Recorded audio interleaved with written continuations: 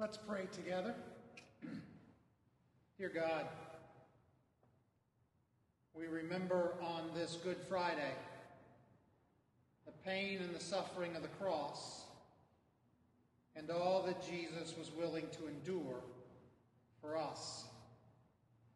Help us to never take for granted this gift of love on our behalf. Forgive us for being too busy or too distracted or too apathetic to fully realize and recognize what you have freely given, what you have done on our behalf. Enliven in us the grace and mercy that you came to show. In Christ's name we pray. Amen.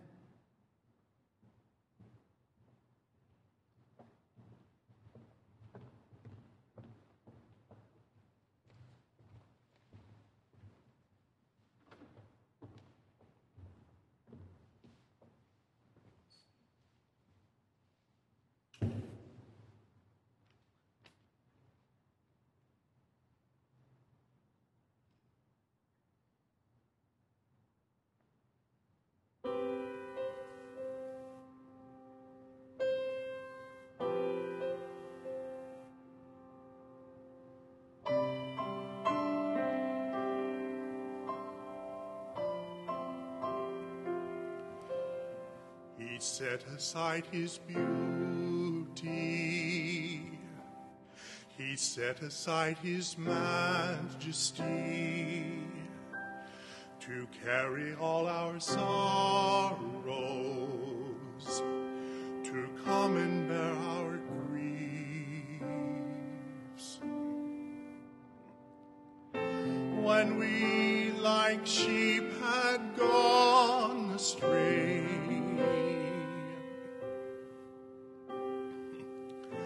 the man of sorrow made the way. Crushed for our iniquities, his suffering brought us peace. By his wounds and by his stripes, we can enter paradise.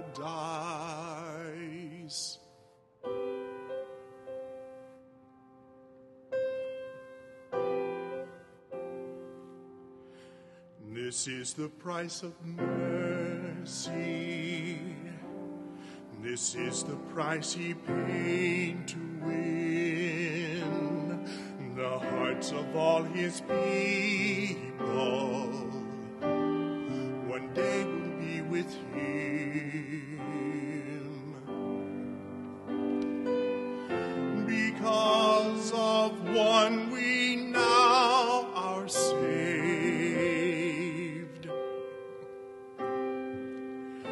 The King of glory made the way. Crushed for our iniquities, his suffering brought us peace. By his wounds and by his stripes, we can enter paradise. Oh, praise the Lamb who has been slain. His blood has opened heaven's gate.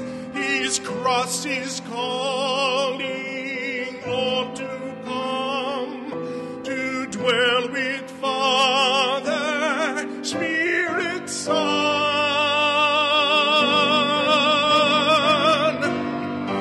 Crushed for our iniquities, his suffering brought us peace. By his wounds and by his stripes, we can enter paradise.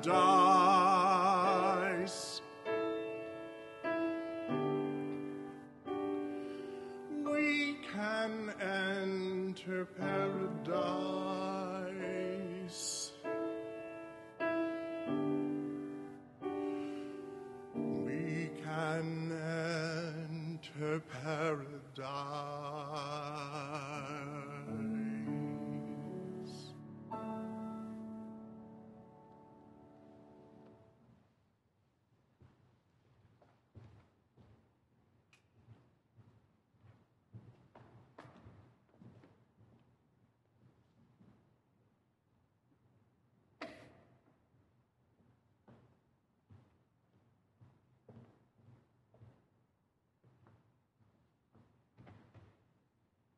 Hear the word of the Scripture today, coming from Mark chapter 15, verses 20 through 27. When they finished mocking him, they stripped him of the purple robe and put his own clothes back on him. Then they led him out to crucify him. Simon, a man from Cyrene, Alexander and Rufus's father, was coming in from the countryside. They forced him to carry the cross. They brought Jesus to a place called Golgotha, which means skull place. They tried to give him wine mixed with myrrh, but he didn't take it. They crucified him. They divided up his clothes, drawing lots for them to determine who would take what. It was 9 a.m. when they crucified him. The notice of the formal charge against him was written, "The King of the Jews." They crucified 2 outlaws with him, one on his right and one on his left. I hope that you are having a blessed Good Friday.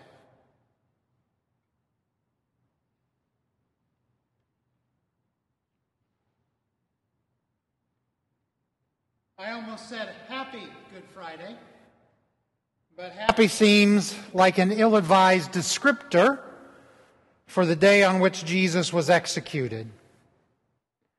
To be honest, I have, since I was a little kid, wondered about the adjective to describe this day. Some scholars tell us that the word good simply connotes that it's a religious day without assigning judgments on its actual goodness or badness. And some theologians tell us that the word good is appropriate because of this Friday's soteriological meaning. Personally, rather than Good Friday, I think we should call it the Worst Friday. The no good, very bad, awful Friday. Today is the day in which we contemplate, think about, reflect on Jesus' death.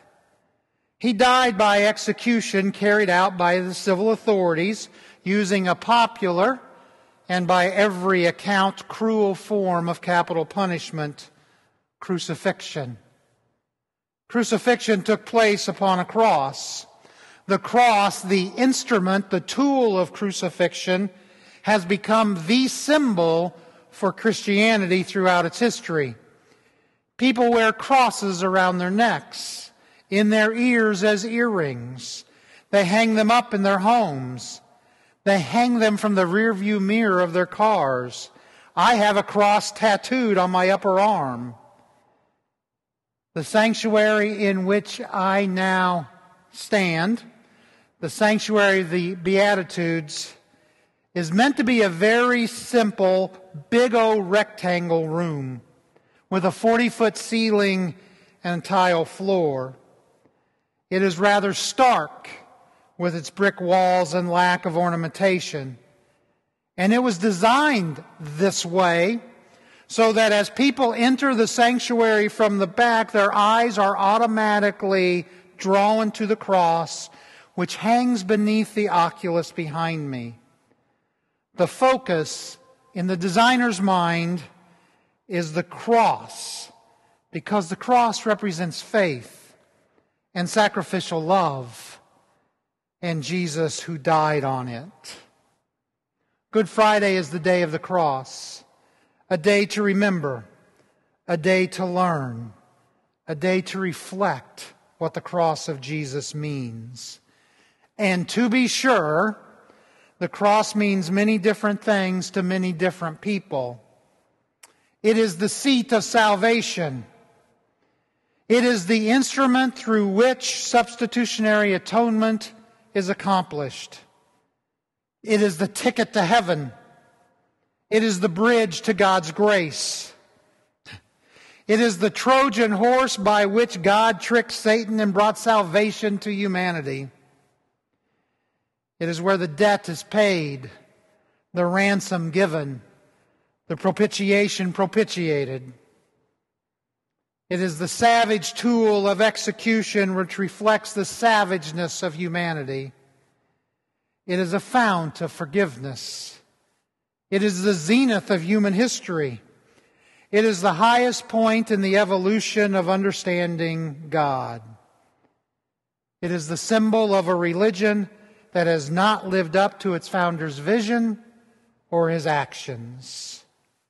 It is the destination for Jesus' life. It is the sole reason Jesus was born. Now, all these statements represent different views, different ways people that I have read or heard view the cross. For just a moment today, I'd like to share with you what the cross means to me.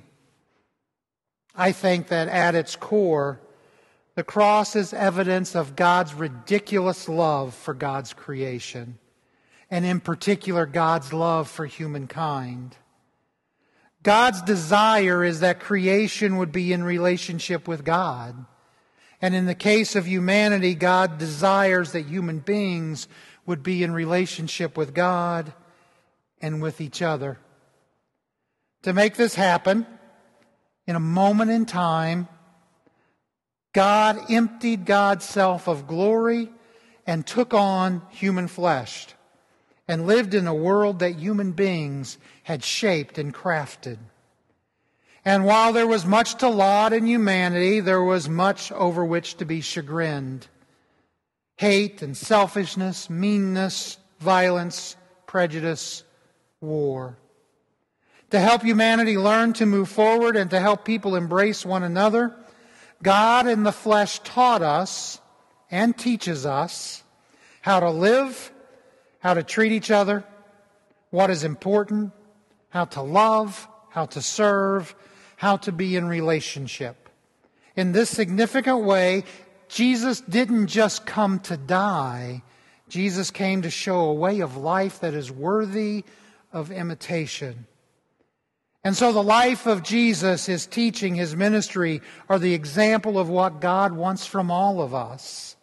That we might love God, that we might love our neighbor, that we might serve each other, that we might live for others. And the death of Jesus is, in a divine way, the verification and vindication of Jesus' life. To become human in a world that has been the domain of humanity is to give yourself over to the best of humanity and to the worst of humanity. And in the death of Jesus, we see Jesus embracing humanity, taking on the worst so that the best might one day be realized. I love the way that Brian McLaren describes the cross. Quote, "This is a window into the meaning of the cross.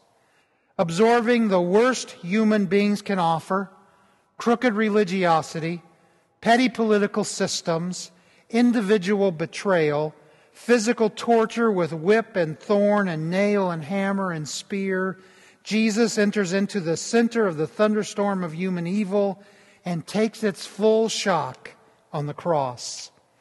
Our evil is brutally, unmistakably exposed, drawn into the broad daylight and judged, named for what it is. Then, having felt its agony and evil firsthand in person, Jesus pronounces forgiveness and demonstrates that the grace of God is more powerful and expansive than the evil of humanity." Unquote. To show us the best of who we can be, Jesus has to confront the worst of who we are. The cross is a pacifistic assault on human evil with the intention of transforming the relationship that people have with God and with one another. And if God, in God's amazing love for humanity, will offer the divine to be subject to the worst of humanity's evil, then we can never underestimate the length and width and depth of God's wild pursuit of relationship with people like you and me. I was reading about Harriet Tubman recently, and I found this quote as she was describing what it was like to help human beings escape slavery. "If you hear the dogs, keep going. If you see the torches in the woods, keep going. If they are shouting after you, keep going. Don't ever stop. Keep going. If you want to taste freedom, keep going. I was struck that her words, keep going, are exactly what the cross is about from a divine perspective. The cross of God is refusing to give up on us, but pushing ever forward in God's quest to bring people like you and me into relationship with God and with each other. Amen. As we finish this devotional moment today, I will share with you the benediction that we have been using in the devotions that I have been sending out by email all week. Let us pray together. May the peace of the Lord Jesus Christ go with you wherever He may send you. May He guide you through the wilderness, protect you through the storm. May He bring you home rejoicing at the wonders He has shown you. May He bring you home rejoicing once again into our doors. Amen.